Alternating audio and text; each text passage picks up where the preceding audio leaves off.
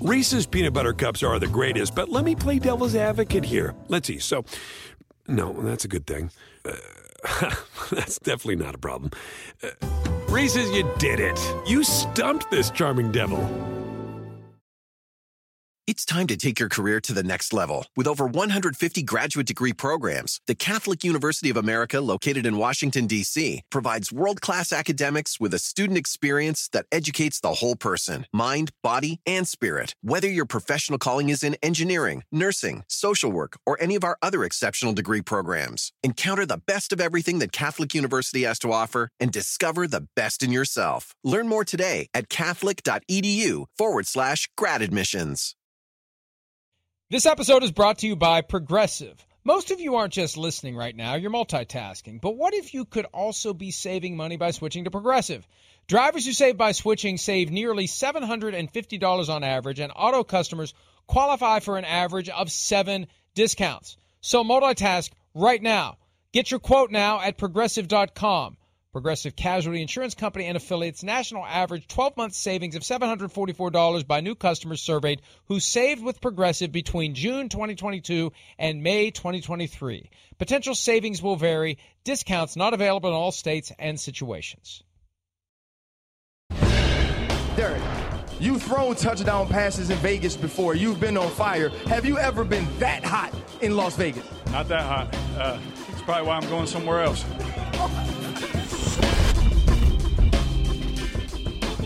Oh, no. Derek Carr went there. I'm surprised he went there or stayed there. He's still living in Las Vegas, but he got the invitation to the Pro Bowl games. All 3 of the original AFC quarterbacks out for a variety of reasons. Derek Carr in. And, hey, to his credit, it's an opportunity to kind of show up and remind everyone I'm still here, throwing the ball around last night, kind of an unofficial pro day workout for teams that may be interested. Peter, this continues to be just a weird, bizarre story because, number one, the Raiders didn't have to give Derek Carr a new contract last year. Number two, the way they structured the contract, they included that escape hatch that was obvious to me when I first started breaking down the numbers. I mean, it's not hiding in some nook or cranny of the deal. It was right there. They have an out if they want to use it, and they're going to use it, apparently. They're going to move on or work out a trade before February 15 when he has $40.4 million come due in salary between this year and part of next year. And we wait. The clock is ticking loudly, Peter, toward February 15. Mike, explain this to me. I have not studied this contract the way you have, but I guess here is my question. Do you actually think there is some team in the NFL that would do 2 things? Number one, trade a middle, let's say a 3rd-round draft pick to the Raiders for Derek Carr, and then also pay him $40 million, as soon as the deal is agreed to, or commit to paying him $40 million. Why would a team do that? Team X out there, pick a team, the Jets, Washington, whoever. They didn't agree to the terms of this contract. Why should they have to live by it? And that, to me, is the reason. Look, I'm not positive that Derek Carr is going to be great. And, you would think that to commit $40 million plus some draft capital, on day one to a quarterback, you would say, if we don't think there's a very good chance this guy could lead us to deep into the playoffs, why are we doing this? And that's a great point. We don't know who would make that commitment, but it is a dual commitment that necessarily reflects, and I've been explaining it this way. If a team is willing to guarantee $40.4 million to Derek Carr, and it's a base salary of $32 this year, and it's the remainder of fully guaranteed salary in 2024. But if you're willing to do that and give the Raiders what they're looking for, the reality is if Derek Carr was on the open market, that team would do more. If that team is willing to take on that contract and give the Raiders draft pick compensation mid-round or higher, then if Derek Carr was just a free agent, he could probably do a better deal. This isn't one of those situations, and I've seen this over the years, where a player has a contract that is so favorable to the team that another team trades for the contract. They want to get the guy before he becomes a free agent. The contract is too good. You don't want to see that contract get ripped up and the player become a free agent. And that's just not the case here. And that's why I've thought all along that when push comes to shove on this, Peter, they're not going to be able to trade Derek Carr. And that sets aside the reality that all they could do is reach an unofficial deal to trade Derek Carr in the middle of March, a deal on which the other side could back away at any time without consequence. Another team could do to Josh McDaniels what Josh McDaniels did to the Colts 5 years ago with no consequence, perfectly within the rules. Sorry, Mark Davis. Woke up this morning and I decided, I was listening to Peter King on PFT Live back on February 3rd, and he made a pretty good point. Why the hell would I want to guarantee $40.4 million sight unseen for Derek Carr? I'm out. Sorry, I know we had an unofficial agreement, but it's not official until the first day of the league year, so I'm out. So that timeline has always been screwy, and I continue to believe that it's pointing toward the Raiders ripping up the contract on Valentine's Day and Derek Carr becoming a free agent with a 5-week head start on the open market. I think so too, Mike. That makes the most sense to me. And look, I'll tell you one other thing that occurred to me when I was thinking about a team guaranteeing him absolute minimum $40.4 million this year. And then beyond that, obviously, you're not just going to make this a one-year deal, I wouldn't think. So this is the other thing I thought of. What was the storyline last July and August going into the NFL season? Oh, my gosh. Derek Carr is in nirvana for quarterbacks. He is with Josh McDaniels, and this is an unbelievable spot for him. Not only is he with Josh McDaniels, but they went out and did exactly what he wanted them to do. They went out, and got him Davante Adams. And so you tell me, Mike, right now, this is almost an unfair question, but you tell me right now, okay, like, whoever's fault this was, the fact is that in Derek Carr's last 5 games for the Raiders, he threw 2-1, and 3 interceptions. They had that ugly loss, on the Franco Harris day, on Christmas Eve night in Pittsburgh. And then, all of a sudden, 3 days later, what happens? Derek Carr disappears. I mean, I think this whole thing, if I'm a team, am I saying to myself, I want to be really, really aggressive on a guy who's going to be 32 years old next opening day, who just was in an ideal place. You would think any quarterback in the world would want to be with Josh McDaniels, throwing to Davante Adams, Hunter Renfrow. It was perfect. It was perfect. And he basically makes an agreement to stay away for things are so bad that he stays away for the last 2 weeks of the season. And in the first game, some guy who nobody ever heard of plays a better game against the 49ers than Derek Carr played all year. I'm sorry, Mike. There's something wrong with this picture. And that's why I think his best avenue is to be a free agent. And if I were him and I were his agent, I'm not sure I would expect a pot of gold at the end of the rainbow. Well, and, the bottom line is Derek Carr has a lot more control over this process than I think we've realized. And as time goes by and more starts to come out, the signs are there that Derek Carr is ready to draw the line in the sand and say, I refuse to waive my no-trade clause. I refuse to change anything about my contract. You have to decide. If you keep me around as of February 15, I'm fully guaranteed $40.4 million. You want to squat on me? You want to pull a Marcus Allen on me and say, okay, fine, just sit home or stay on the sidelines and we'll pay you to not play? That's $40.4 million, and Mark Davis is not one of the cash-rich owners in the NFL who can just bat an eye at $40.4 million. So I think when push comes to shove, they're going to move on from him. But they're still going to try to trade him. There's a stubbornness here. Sims and I were talking about this yesterday. He's right. Josh McDaniels and Dave Ziegler, coach and GM respectively of the Raiders, are not dumb. They're not dumb, but they're stubborn. And stubborn can make you do dumb things. Here's Ziegler from yesterday talking about the interest that he claims is out there in a trade for Derek Carr.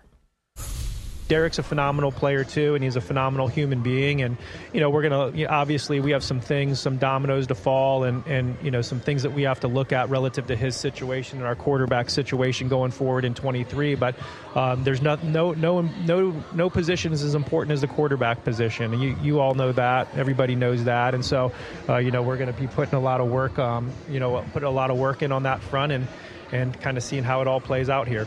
Well, I don't need a specific answer, but have you gotten interest? If I was in this league and I saw what happened to Derek, I'd be calling you, going, Dave, you want to talk a little bit here? Yeah, and I think here this week at the Senior Bowl, obviously everybody's here, and so this is a good time to have those conversations. But there's going to be people interested in Derek Carr. There's no doubt about that. He's been a good football player in this league for quite some time, and like I said, he's a phenomenal human being, and we'll kind of just see where it goes. Yeah, I mean, it's going toward February 15, which will be here before we know it. It's not, and this is an example of having a good agent. The deadline that was put into the new contract that Derek Carr signed last year wasn't March 15, March 20, March 30, when the Raiders had to make their decision. It was a month before free agency. So if they do make the decision, and they're forced to make the decision to move on from the $40.4 million, then there's a full month before any of the free agents are available to be signed, where Derek Carr is the only one out there. He's got a month where he can go visit teams and talk to teams. He doesn't have to wait. There is no tampering at issue. They could take him to the scouting combine and walk him around to meet with the teams. I mean, there's all sorts of things you can do when you hit the market a month early. That gives him an advantage. And, Peter, this all kind of started to hit full boil earlier this week when it was reported and has since been confirmed by Carr himself that the Raiders haven't given Carr and his agent permission to try to work their trade. Well, if you're going to try to control this process, which is what the Raiders are doing, how do you expect Derek Carr to cooperate with you? You're hinging all of this. Hey, Derek, just take a seat. We'll find a trade for you. Just you hang back there and wait. We'll find you a good trade. They still have to convince him to waive his no-trade clause, or maybe take less money, or maybe change the date of when that money becomes due. He said last night he's not changing that date. And I think embedded in that answer, he's also not waiving his no-trade clause, and they're just wasting their time. Because when push comes to shove, again, his attitude is going to be, you got to pay me or you got to cut me. And that's probably what I would do if I were him, too. I just, Mike, I think this probably has something to do with the fact that I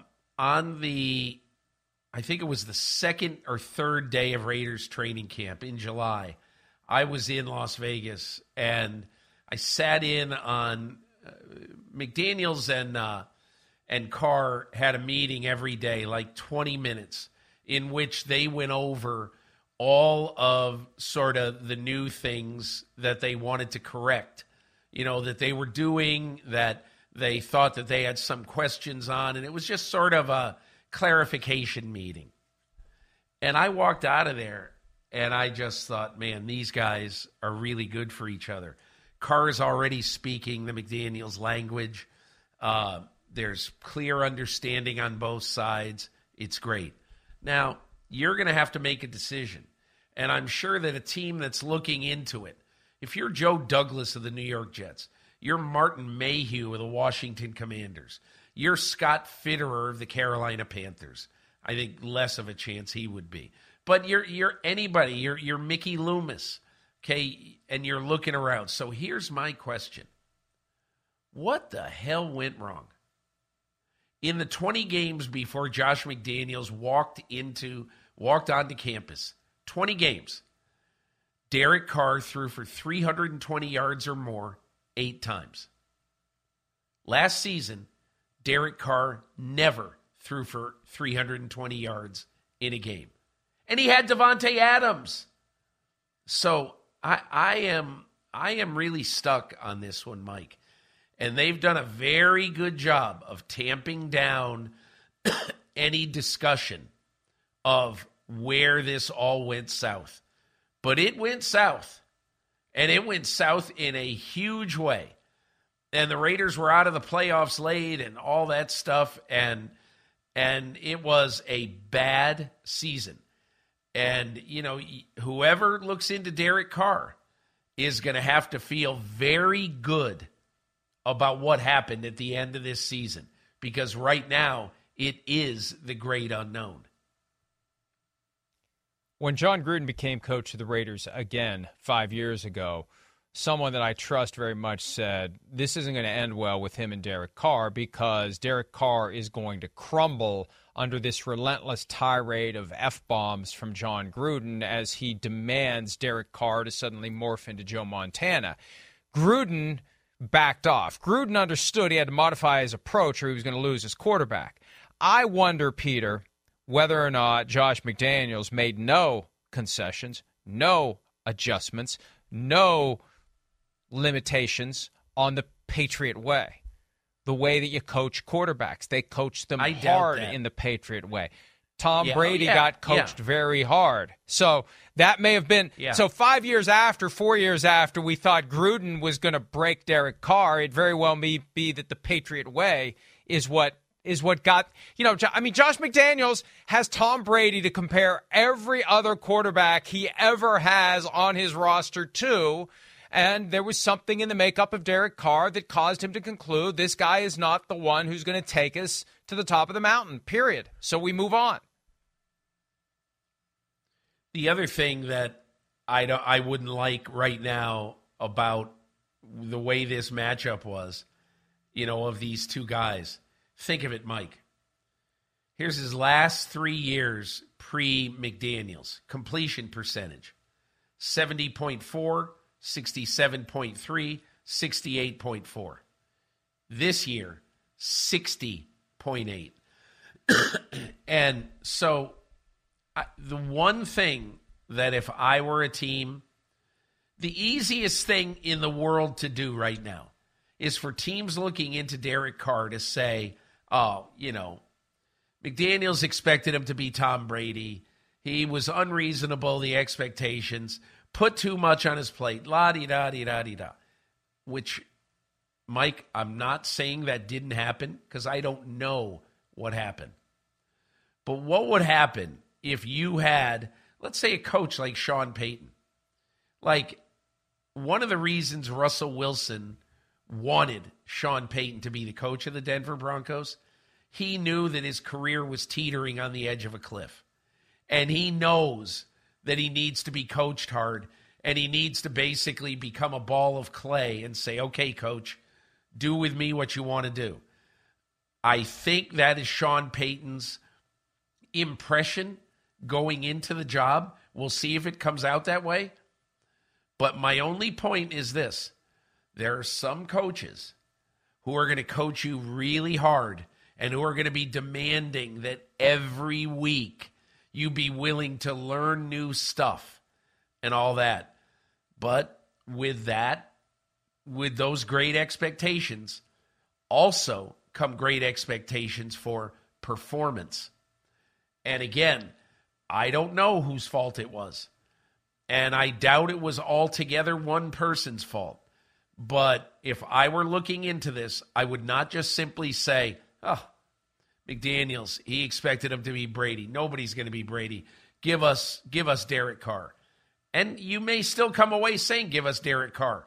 But I can't believe in all of this that he's faultless. Oh, and I'm not saying that this is a situation where McDaniels simply soured on Derek Carr because he's not Tom Brady. I'm talking about the way Brady handled hard coaching and the way Carr handled it. And I just suspect that Carr didn't react. Don't know it, but I'm just trying to discern from the circumstantial evidence where this went sideways.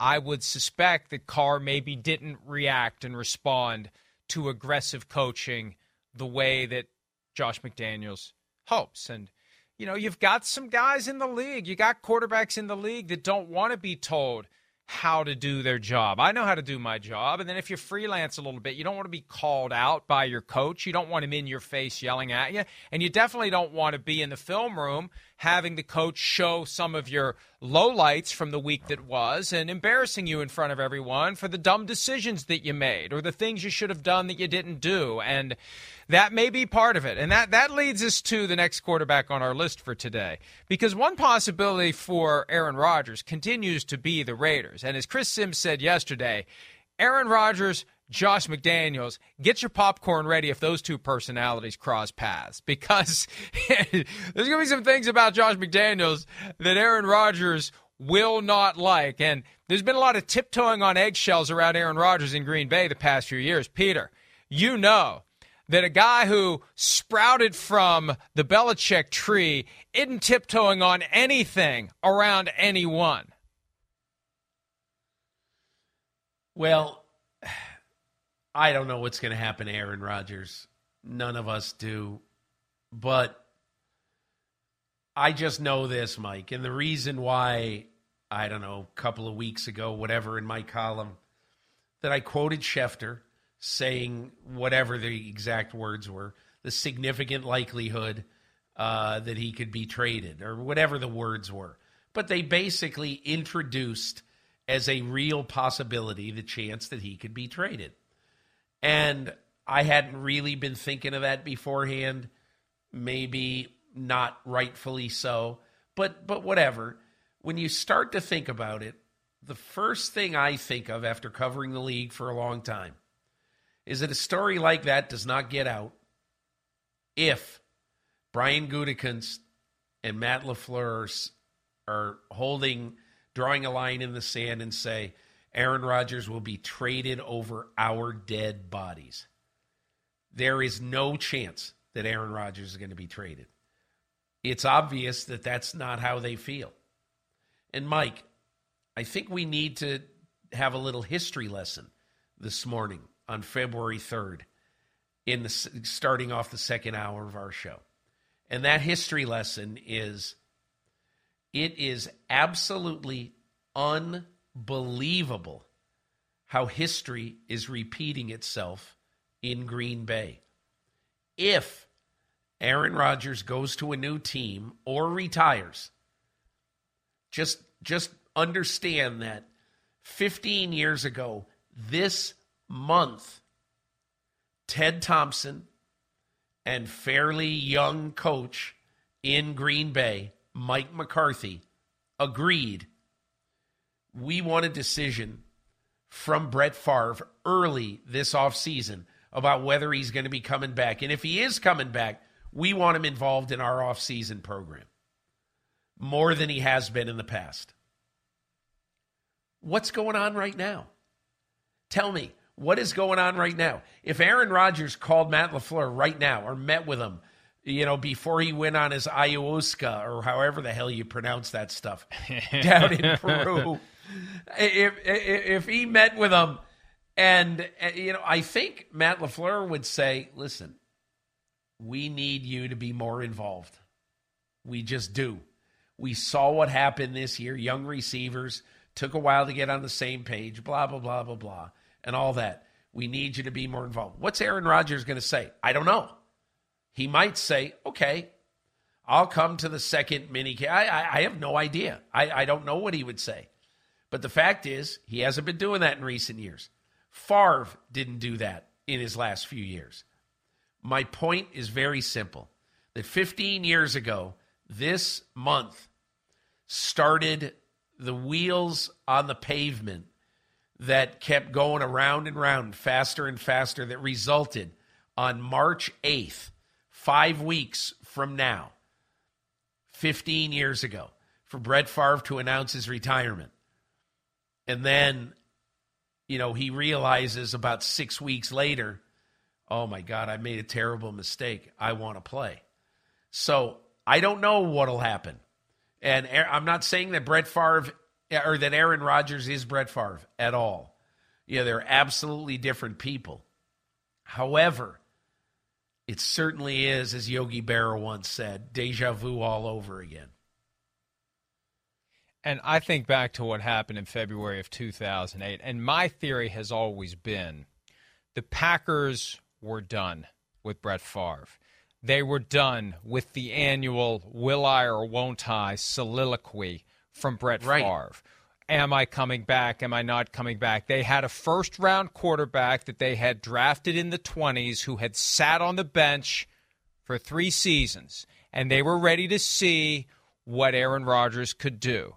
So I believe they specifically went to Favre and posed that question in February. We need to know right now if you're playing this year, because they knew in February Favre's attitude was, I don't want to play. And they feared that as February became March, became April, became May, became June, became July, he would change his mind and want to play after the offseason program, after that change in the grass where the smell in the air, it's football season. Then he's ready to go. They wanted him to commit, and they wanted to barricade the door with furniture, and I think they drafted 7 quarterbacks that year on top of having Aaron Rodgers to keep Brett Favre out. He still came back, and they had to deal with him, and that's when they traded him to the Jets. I think what the Packers are doing now is, and you have to play Aaron Rodgers differently. Aaron Rodgers isn't going to fall for what Brett Favre fell for. So you kind of have to let Aaron Rodgers come to the conclusion on his own that it's time for me to move on to another team. And the danger in trying to engineer this toward Rodgers choosing to leave, he has all the power here. We've talked about how much power Derek Carr has, given his contract with the Raiders. Aaron Rodgers has all the power, because if he just says to the Packers, you know what, I want to play for you again. He gets $60 million fully guaranteed this year, and they can do some cap things to deal with it, but it's still $60 million coming out of the coffers of Green Bay Packers Incorporated that is going to Aaron Rodgers this year if they don't trade him. So they set up that contract last year to create a minimum 2-year commitment to Aaron Rodgers. And now he's the one that has to make the commitment to the team. And I think that's part of this. They don't want him to think they don't want him there, because that could cause him to say, fine, I'm just staying. You have to deal with me for 1 more year, and you got to pay me $60 million. So I think there's levels of psychology going on with Aaron Rodgers that weren't applicable to Brett Favre for a variety of reasons. And I think that's this maze that the Packers are currently trying to find their way through with Aaron Rodgers. I think one of the interesting things you point out, Mike, is just the simple fact that when you think about it, okay, so in Aaron Rodgers' 4th year, 2008, they were still very much thinking that they weren't positive about him. And what's so interesting about that is Jordan Love enters his 4th year as an NFL player in 2023, and the Packers don't know about him either. And not that there's anything wrong with that. Football sometimes is a mystery wrapped in a riddle. It just is. But the coincidence of this is so remarkable. But I do get the impression that even though what they got for Favre was relatively nothing compared to what he ended up being worth in his 2 years in Minnesota. In his 1 year with the Jets and then 2 years in Minnesota, which obviously they got nothing for. But I just think this is a great example of history repeating itself. Oh, and it will be fun to watch it all play out. And the first step is Rodgers deciding, does he want to play at all? That's step one. And then step two is, does he want to play for the Packers? And step three is, if not for the Packers, who's he going to play for? Now, before he goes off on his ayahuasca bender, as you mentioned earlier, he's participating in the AT&T Pebble Beach Pro-Am. A little sound yesterday when he was asked if there's any news he wants to share regarding his potential destination. He has allowed us, Peter King, to take one team off the board. Let's have a listen to Aaron Rodgers from Thursday. Hi, Aaron. Hi, Cole. Got any news you want to share with us? Not going to San Fran. There it is. Not going to San Fran. And that's significant because, Peter, if you remember, the day of the draft, 2021, and the guy who pulled the pin on the grenade was my good friend Paul Allen. He started talking about how the 49ers the night before had made a run at trading for Aaron Rodgers. They had moved up to the number 3 overall pick, and they had decided, in lieu of using that pick, they were going to call the Packers and try to get Aaron Rodgers. And there was a belief that the Packers had told Rodgers, if you want to be traded, we'll trade you, and that they backed out on that. But it was the 49ers, interest from the 49ers, that started that whole mess back in 2021. Well, this time around, forget about the 49ers. They have enough issues of their own, and it will not be finally rectifying their failure to draft Aaron Rodgers with the first overall pick in 2005 when future Packers coach Mike McCarthy was the offensive coordinator in San Francisco. And yes, 18 years later, Aaron Rodgers still holds a grudge about that. I mean, okay. I'll just say this. If Aaron Rodgers had the chance to go to San Francisco and didn't go and instead opted for, I don't even know, the Jets, Washington, whatever, just, is that a little bit, I don't know, spiteful? What's the right word for that? Not smart? Petty. I mean, petty. You tell me. Yeah, petty. You tell me what team, and first of all, other than Jed York, who in 2005 was as far from the seat of power in the 49ers, with the 49ers organization, as is humanly possible, okay?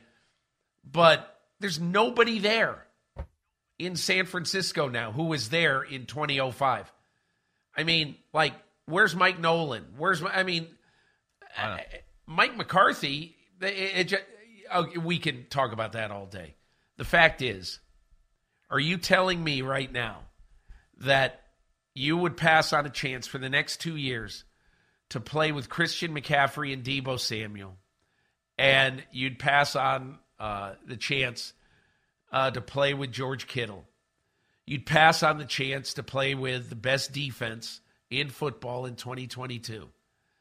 That you know that they're going to hand you the keys to that Ferrari for the next 2 years, let's say, if you committed to it, and you wouldn't do it, I am without speech.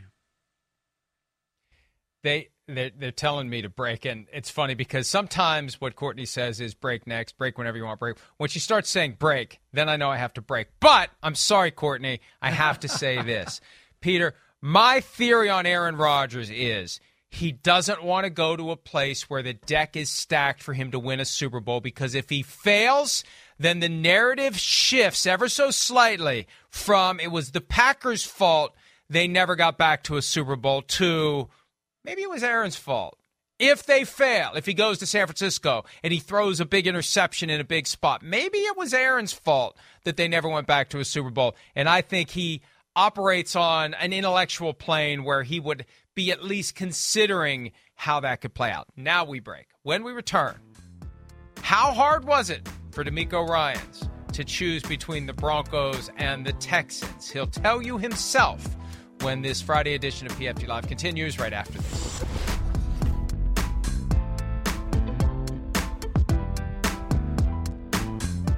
Around any corner, within every battle, And with the dawn of each new day, the threat of the unexpected, the unpredictable, and the unrelenting lies in wait.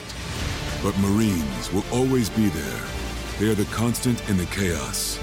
No matter the battlefield, Marines adapt to win, defeating every shifting threat, protecting our nation's future.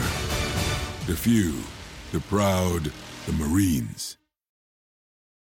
Reese's peanut butter cups are the greatest, but let me play devil's advocate here. Let's see. So, no, that's a good thing.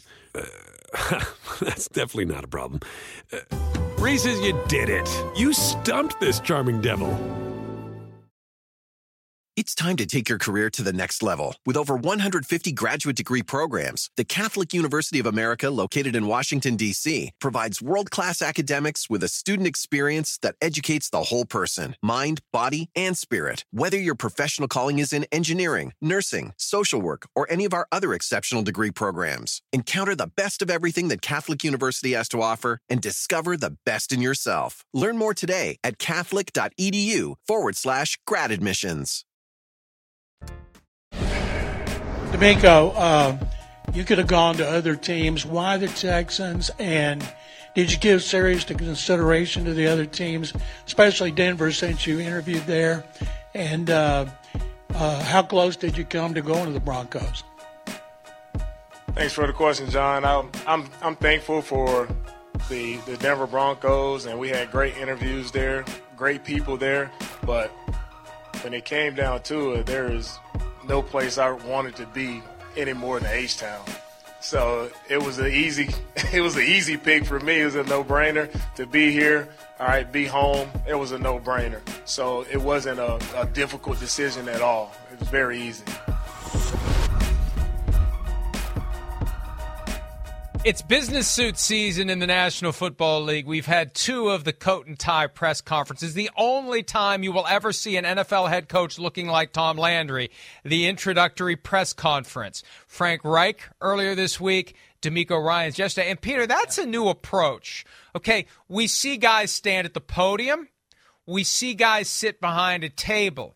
This configuration the Texans came up with a couple of nightstands, and he's sitting on a folding chair in the middle. I don't know if they brought in some consultant on how best to present your head coach, but it's just I've never seen that one before. With you can actually see that the coach has legs. That's different. So we'll have three more of these business suit season press conferences coming up. Sean Payton eventually, we think. And the Cardinals and Colts inevitably, we believe, will hire coaches. So we'll see how the next three go. But 2 down, 3 to go, and they can put their suits back in the closet until the next time they're hired to be a head coach of a team. You know, the one thing I thought of, I watched a bunch of clips about DeMeco Ryans, and it's very clear to see why the Texans wanted him. 3 reasons. Number one, he loves that franchise. That franchise gave him a chance to basically burnish his reputation and earn his spot as as a Pro Bowl player. That's number one. Number two, he is immensely self-assured. And I noticed this, I don't know him well at all. I've only met him a couple of times, so I can't tell you anything really inside about DeMeco Ryans. I just know this from his players. And the reason why I thought that of all the coaches in this cycle, except for Sean Payton, the one guy I would want is DeMeco Ryans. It was a very simple reason. The players who play under him, who play for him, don't feel that way. They feel like they're playing with him. And I think, I talked to a couple of guys on the Niners, including Fred Warner, who essentially had a great line, to me. He goes, this guy did what I'm trying to do. At the highest level of the sport. And he's one-on-one with me. And he has given me the faith that I can do this. And look, I'll also say this. Those guys loved Robert Saleh. Loved him. And DeMeco Ryans was the perfect replacement for Saleh because he's one of them. And I think that's one of the things today. If you're looking for a coach, now look, he's got to figure out who's my offensive coordinator, who's my quarterback coach, who is going to teach a quarterback to take us to the promised land. That's important. He knows that's not his forte. So now that becomes the most important job in this organization. Who is going to take the quarterback, put the arm around the shoulders, give him tough love when he has to, and who's going to take that quarterback, whoever he is, with the number 2 pick in this draft, whoever he is, who's going to take that quarterback and make him great? Yeah, and if that guy does a good enough job, he's going to be a head coach somewhere else, and then you have to find another offensive coordinator. That's one of the caveats that I mention from time to time when you hire a defensive coordinator to be your head coach. I want Sean Payton, Drew Brees joined at the hip for 15 years, and I know no matter how successful we are, I don't have to worry about losing my quarterback whisperer. That's going to be part of the challenge for the Texans. But, hey, being so good that you lose your offensive coordinator to another team as a head coach would be the best possible problem the Texans could have, because in recent years they have been more dysfunctional as a football operation. The Commanders have been overall more dysfunctional for non-football reasons, but the Texans have been the most dysfunctional football operation in the NFL, and this, for their sake, hopefully breaks the cycle. They had one and done with David Culley, one and done with Lovie Smith. DeMeco Ryans will not be one and done. The question is, how quickly can he turn this team around? I think we all believe that he will. And it came down to the Broncos or the Texans. Peter, I don't know what your assessment is of the Broncos search as we pivot to the eventual hire of Sean Payton. It's not official yet. They're still working through some of the details. First, they had to do the deal with the Saints. Then they have to do the deal with Payton. But I feel like it started with, we want Harbaugh or Payton. Jim, not John. We want Jim Harbaugh or Sean Payton. And then they moved past both of those guys because they knew it was going to take a lot to get Payton. And Harbaugh, who the hell knows what went on there. And I think they fell in love with DeMeco Ryans. And there was a period 10, 11 days ago, they were ready to hire DeMeco Ryans, even though they would have had to wait until after the 49ers were done. But they were ready to settle on DeMeco Ryans. And then they found out Ryans isn't interested. And that's when they pivoted back to Harbaugh, went to Ann Arbor. Very significant for Greg Penner, the CEO of the Broncos, former CEO of Walmart, to get on a plane and go to Michigan in January to talk to Jim Harbaugh. That shows you they wanted Jim Harbaugh. They wouldn't have done that if they didn't want Jim Harbaugh. Well, Harbaugh, that petered out again, and then it was back to Payton. And my theory is, Peter, and who knows, maybe there'll be a book written about it someday, but I think that as of Tuesday, when it looked like the Broncos were flailing in an effort to find a coach, that nobody wanted that job except Jerry Rosberg, I feel like they hit the panic button and they said, let's get this done. Let's quit screwing around here. We're starting to look like nincompoops. There's your SAT word of the day. And Peter, I'm sure we'll come up with something better. We still have time. But let's get this thing done. And lo and behold, by the end of the day, they had Sean Payton. Okay, so Mike, I think a lot of history is recreated after this, and I'm sure we're going to hear from Denver, oh, this was our first choice. I don't know if he was their first choice, especially after Harbaugh. The whole Harbaugh fascinates me, quite honestly. By the end of his time, he does he ever last a long time? He's lasted in Michigan, I guess, but I mean, does he ever really last a long time? And at the end of his tenure, are people saying, man, glad we can move on from him? I mean, Harbaugh is a handful. He's unlike his brother, at least in my opinion, from my, dealings with the teams around him. But forget that for a minute. I think my biggest issue with all of this is, I think it just leads us to understand that during the process of all of these things, look, we probably follow a lot of the same people on Twitter. A week ago, weren't you seeing 10 days ago, Sean Payton is not involved. Sean Payton has questions about the ownership. Sean Payton is not a legitimate candidate for this job. So everybody was dismissing him. And I remember, a little more than a week ago, Payton saying to me, and look, at the time it was off the record. Now, I'm not going to say everything that was said in the conversation, but I'm just saying that Sean Payton liked that place. I kept saying to myself, where is this stuff about how he didn't like ownership?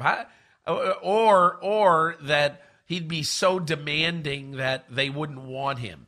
To me, the biggest thing that he had is he could look them in the eye and say, I am the one who gives you the best chance, and really the only legitimate chance to fix this investment in a quarterback that might be one of the worst in history unless you get somebody in here to come in and put out the fire. And the other thing that he has, Mike, and again, we'll see what happens. Sean Payton has the ability to come in and to tell Russell Wilson, you are going to be one of 53. There's not going to be an office in the building. There's not going to be any special this, special that, video this. No. You are going to come to the building every day just like everybody else, and you're just going to be like everybody else. And obviously, he got to the point with Drew Brees where on Saturday night before the game, Brees told him the plays he wanted to run, and Payton said, okay, we're going to run them. But Wilson has a long time to go before that happens. But the other thing that I've heard out of there is that Russell Wilson is very ready for someone like Sean Payton to come in and to be used as a malleable kind of piece of clay in the hands of Sean Payton. Remember 2 years ago when we first knew Russell Wilson was unhappy in Seattle, his agent went on the record and said that Russell Wilson would accept a trade to 4 places, and one of the 4 was the Saints when Sean Payton was the head coach. So this has been a long time coming. It's happening. It's just a matter of time before it's official. And by the way, in Phoenix next week, we will have Sean Payton on set. He always makes the rounds, I think, for Zebra Technologies. So we'll get a chance to talk to him a little bit about his plans for Russell Wilson. But the bottom line is this. If Russell Wilson stinks this year, it's going to be because of Russell Wilson. We can say, well, maybe it was Nathaniel Hackett for 2022. If he stinks this year, it's not going to be because of the coaching. It's going to be because of the player. All right, let's take a break. In the aftermath of losing in the NFC Championship, the 49ers would like to see a rule change that would have been very beneficial to them if it had been in place on Sunday. We'll discuss that, plus one other rules issue when PFT Live continues right after this.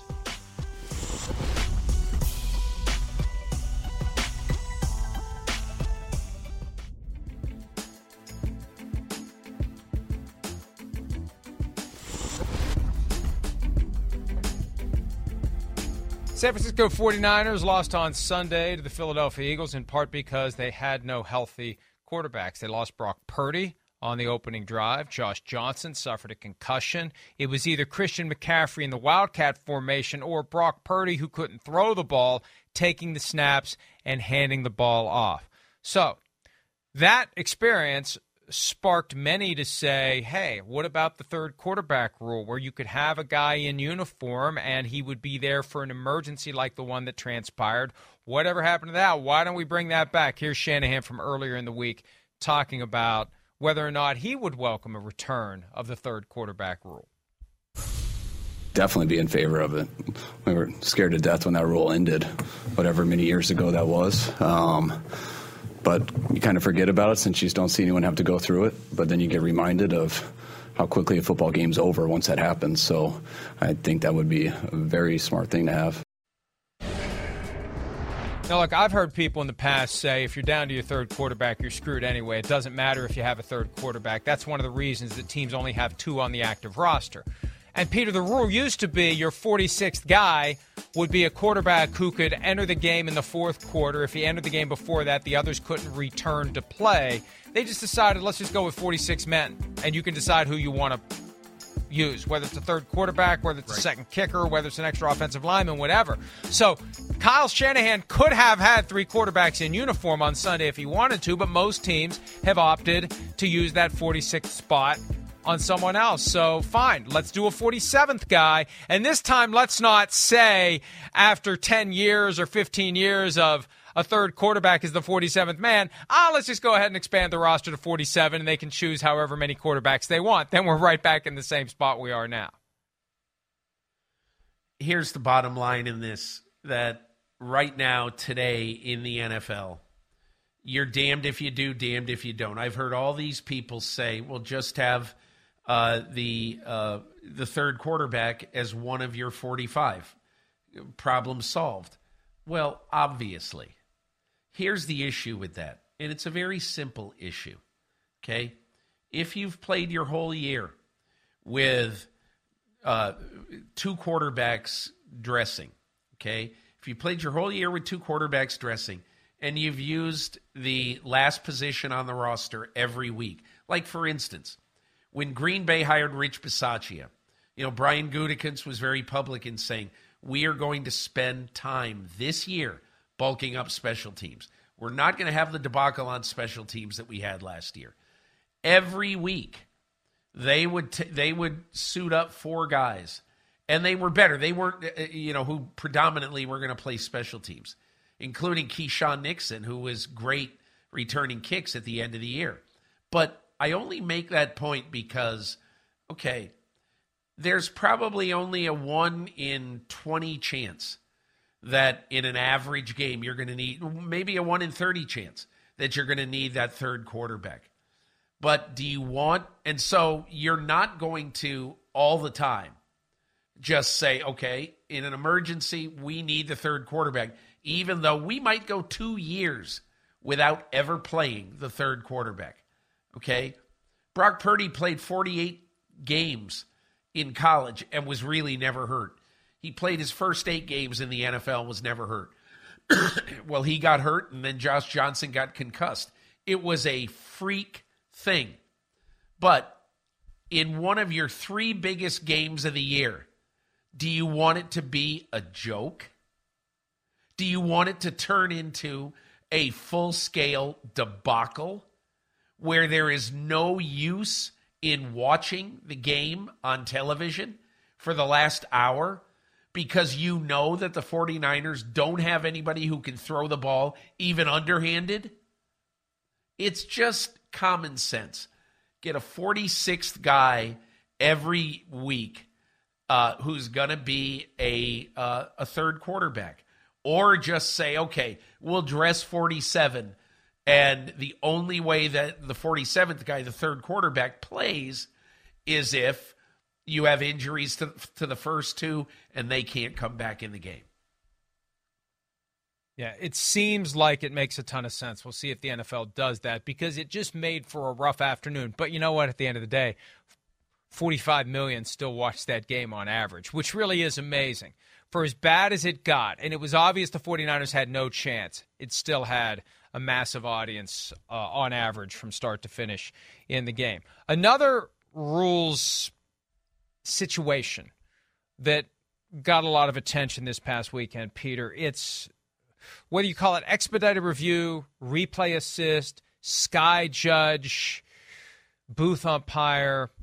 The NFL expanded the list of plays, the types of situations where the league office can talk directly to the referee and do an expedited replay, can fix things without a full-blown replay review that bogs the game down. And yesterday, the NFL officiating account on Twitter bragged about how many stoppages they avoided in the 2021 season. Apparently, they don't have the numbers yet for 2022. There's still 1 game left. But 2021, the first year of this expanded replay assist, 254 stoppages were prevented. 127 that would have been booth reviews, 127 that would have been coaches' challenges. And that's fine. That's great. But, Peter, here's the problem. And there were 3 instances from the weekend. Number 1, the Devontae Smith non-catch. All those replay angles are immediately piped to 345 Park Avenue. They talk about the Hawkeye system all the time. They can see all these things. They have access to all of them. Why didn't somebody see the angle where the ball was out and on the ground? That's where replay assist needs to come in and fix it. So Kyle Shanahan doesn't have to see the right replay angle. They're never putting the right replay angle on the board at Lincoln Financial Field. Are you kidding me? They're not going to give the visiting team head coach everything he needs to see in order to throw the red flag. Second, the Patrick Mahomes shin down before he got the ball out. They were ready to challenge that. Didn't have to. Replay assist stepped in with an expedited review. And then finally, the Marquez Valdez-Scantling when he stuck the ball out. Here's the Mahomes play. I'm going faster than the video will allow. But there's the play. His leg was down. Zach Taylor didn't have to throw the red challenge flag. Replay assist, spotted it, overturned it. That's what it's there for. And then the last play was the Marquez Valdez-Scantling where he reached on third down with the ball, past the sticks. It was clear and obvious because the challenge prevailed. Andy Reid had to throw his final red flag. He shouldn't have had to do it. Expedited replay. Should have seen it and overturned it. So my concern is if you're going to have this thing, it's got to be consistently applied. It can't just be some of the time. And that's the danger. When do you use it? When do you not use it? Because every successful challenge, Peter, if there's clear and obvious evidence that the ruling on the field should be overturned, then replay assist, expedited review, sky judge, etc., that should have been activated. If it's that clear and obvious to overturn the ruling, it should have been activated without a formal replay review. So they've kind of opened a can of worms here, and I don't quite know how they go about getting the worms back in. Mike, you and I are going to disagree on this because we have in the past, but I think the sky judge would simply duplicate what there is currently on the books for every game that's played in the NFL. You just have to ask yourself, okay, the replay official upstairs has the ability to press a button and to talk into the referee's ear and say, Mahomes' leg was down. That's a sack right there. Or the officiating command center in New York has the same ability, can press a button and say, hey, that Devontae Smith catch is not a catch. Call that off. Okay? Now, what's going on right now in the league, I believe, there are a lot of officials who basically think we have so many eyes watching us right now that if we make a mistake, it's going to be corrected by somebody else. And, Mike, I believe that's what led to the absolute total debacle with 10 minutes and 30 seconds left in the Kansas City-Cincinnati game, in which twice, the officials did a do-over, and on the second do-over of a play, Eli Apple got called for defensive holding, which was the right call, and allowed Kansas City to have another series of downs. And the reason that this look, we understand that sometimes mistakes are made, but do you know what happened because that mistake was made twice? I'm writing about it in my column on Monday. You go down a rabbit hole, but it's a rabbit hole that every person who cares about officiating should read. I don't mean to brag. This is important, and it's important to see how little mistakes can cause big issues, like this big issue. By screwing up the play the way that the Ronald Torbert crew did, okay, it cost 1 minute on the clock, 4 additional plays that never should have been played. Imagine if somebody gets a serious injury on one of those plays, when all 4 of those plays should never have happened. And Zach Taylor burned a timeout during those 4 plays. So, I mean, it potentially was a colossal, problem in this game. But to get back to our original thing, to me, there's already 2 people who would do what the sky judge does. It would be asked to do. And I don't understand why you need a sky judge. Just have the replay official and the New York Officiating Command Center, in the immortal words of Belichick, do your job. Well, but that's the whole purpose of this modified sky judge. They don't have full powers yet to fix everything. There's a narrow band of situations where they can be involved. For example, people think the intentional grounding play was a sky judge issue. It wasn't. Now, maybe they went beyond the rules. That key intentional grounding late in the game on Joe Burrow, that's not one of the potential things that can be utilized when sky judge is or isn't available. So the bottom line is whatever they do, but it can be used in replay assist. But it has to be. There are, again, replay assist is a limited band of plays. And one of my concerns is there isn't enough explanation to fans. There isn't enough explanation to media. As the games are happening, we don't quite understand. We're not told whether or not expedited review is or isn't available for this. My point is this. If they're going to use it, it can't be selective. It's got to be consistent. And I think in any case, if it's sufficiently clear and obvious that a challenge flag thrown prevails, why isn't replay assist intervening when you have all the angles available to 345 Park Avenue? One last thing, and they're telling me to break. Remember on that clock error with the mulligans and that debacle that made people think the NFL is rigged? The original problem was Ron Torbert said on my signal, start the play clock and the game clock, when he shouldn't have said start the game clock. There'd been an incomplete pass. Of course. That was the first domino. But that wasn't the original problem. That wasn't the original problem. The original problem was he spotted the ball a half yard behind. Right. If you look at the replay, you see the Kansas City sidelines pointing, hey, you guys spotted the ball wrong. And that's when the side judge ran in and said, hold on a minute, we got to respot this ball. And then the Ronald Torbert thing happened. But it was all goes back to, you know what, Mike? You know what officiating is? It's a lot of small things, okay? And this got screwed up because Ronald Torbert misspotted the ball. How do you misspot a ball? But he misspotted the ball by half a yard, and then that led to, as you'll read in my column, that was the first of 5 mistakes that happened in about 3 minutes of real time. And almost all of those mistakes could have been fixed by replay assist, sky judge, etc. That mechanism is in place. So my point is this. If you're going to have it, you got to use it consistently. You got to use it properly. Let's take a break. More PFT Live coming at you right after this.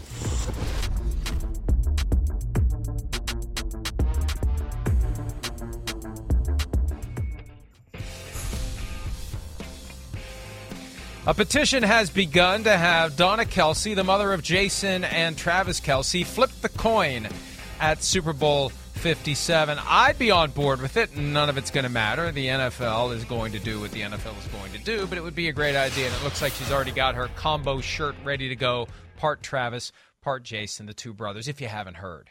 You may not have heard. Squaring off in Super Bowl 57. All right, let's do a little Super Bowl 57 show me something because we won't be able to do it next week, Peter. So let's go ahead and do it now. You're up.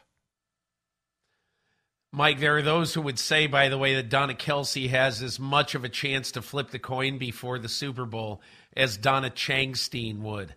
So we shall see. Okay, for my show me something, I would like Jalen Hurts to show me something. And look, he's shown us a ton in, his breakout season as MVP candidate. In this particular game, what I think is going to be very interesting is that you see at this point that the defensive front of Kansas City, now that George Karlaftis has given them another toy for Steve Spagnuolo to play with and Chris Jones and Frank Clark, in this game, show me those legs, Jalen Hurts, because I believe that your legs in this game are going to be as important as your arms. So show me something, Jalen Hurts. Rush for 96 yards for the Philadelphia Eagles in Super Bowl 57. One thing I love about this draft is it does apply in various ways. It can be, you'd better show me something or else, or give me my popcorn, I'm going to sit back, please show me something. And I use that version of it for Patrick Mahomes because he's the most entertaining player in the NFL right now. We saw him gut through the high ankle sprain last week, determination, will. And look, with Tom Brady out now, we know that the bar is 7. And Patrick Mahomes has already had his shot at 2. And he lost one to Brady. Brady had 6. Mahomes had 1. Brady got 7. Now, these moments are few and far between. If you want to start stockpiling rings, this is your chance. You need number 2 now if you want to have any chance of getting to 7. And Patrick Mahomes has as good a chance, if not better chance, than anyone in the NFL right now to be the one to match Tom Brady. So show me something, Patrick Mahomes, and get to number 2. Show me something, Frank Clark. So at the end of the game, Frank Clark got really salty with James Palmer at the end of the AFC Championship game on the field. Very unhappy with the mouthiness of the Bengals and the mayor of Cincinnati, all that stuff. And so right now you look at Kansas City and you say, man, this Frank Clark, he is a feisty rapscallion.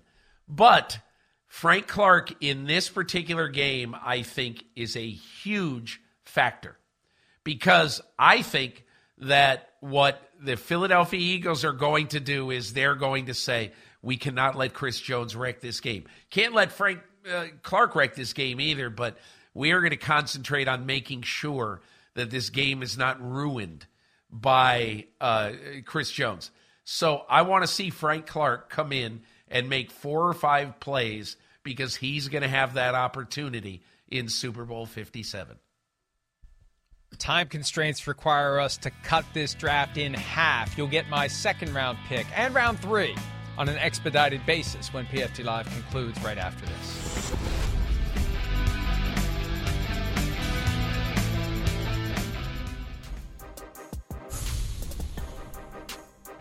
All right, warp speed here through the remainder of the Show Me Something Super Bowl 57 edition draft. I'm going to go Nick Sirianni. I don't know if you've seen this, Peter, but Julian Love, the Giants safety, has been talking a lot the past day or so. He was on NFL Network. He's been on Twitter, basically saying anyone could coach the Eagles.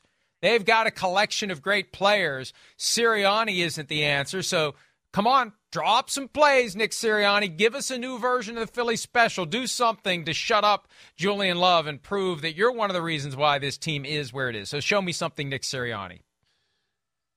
Show me something, Isaiah Pacheco. Mike, I love Isaiah Pacheco. 7th-round draft choice, runs angry. And in this particular game, you've got a fresh defensive line throughout the game for the Philadelphia Eagles. Run angry, Isaiah Pacheco. Show me something in your first Super Bowl.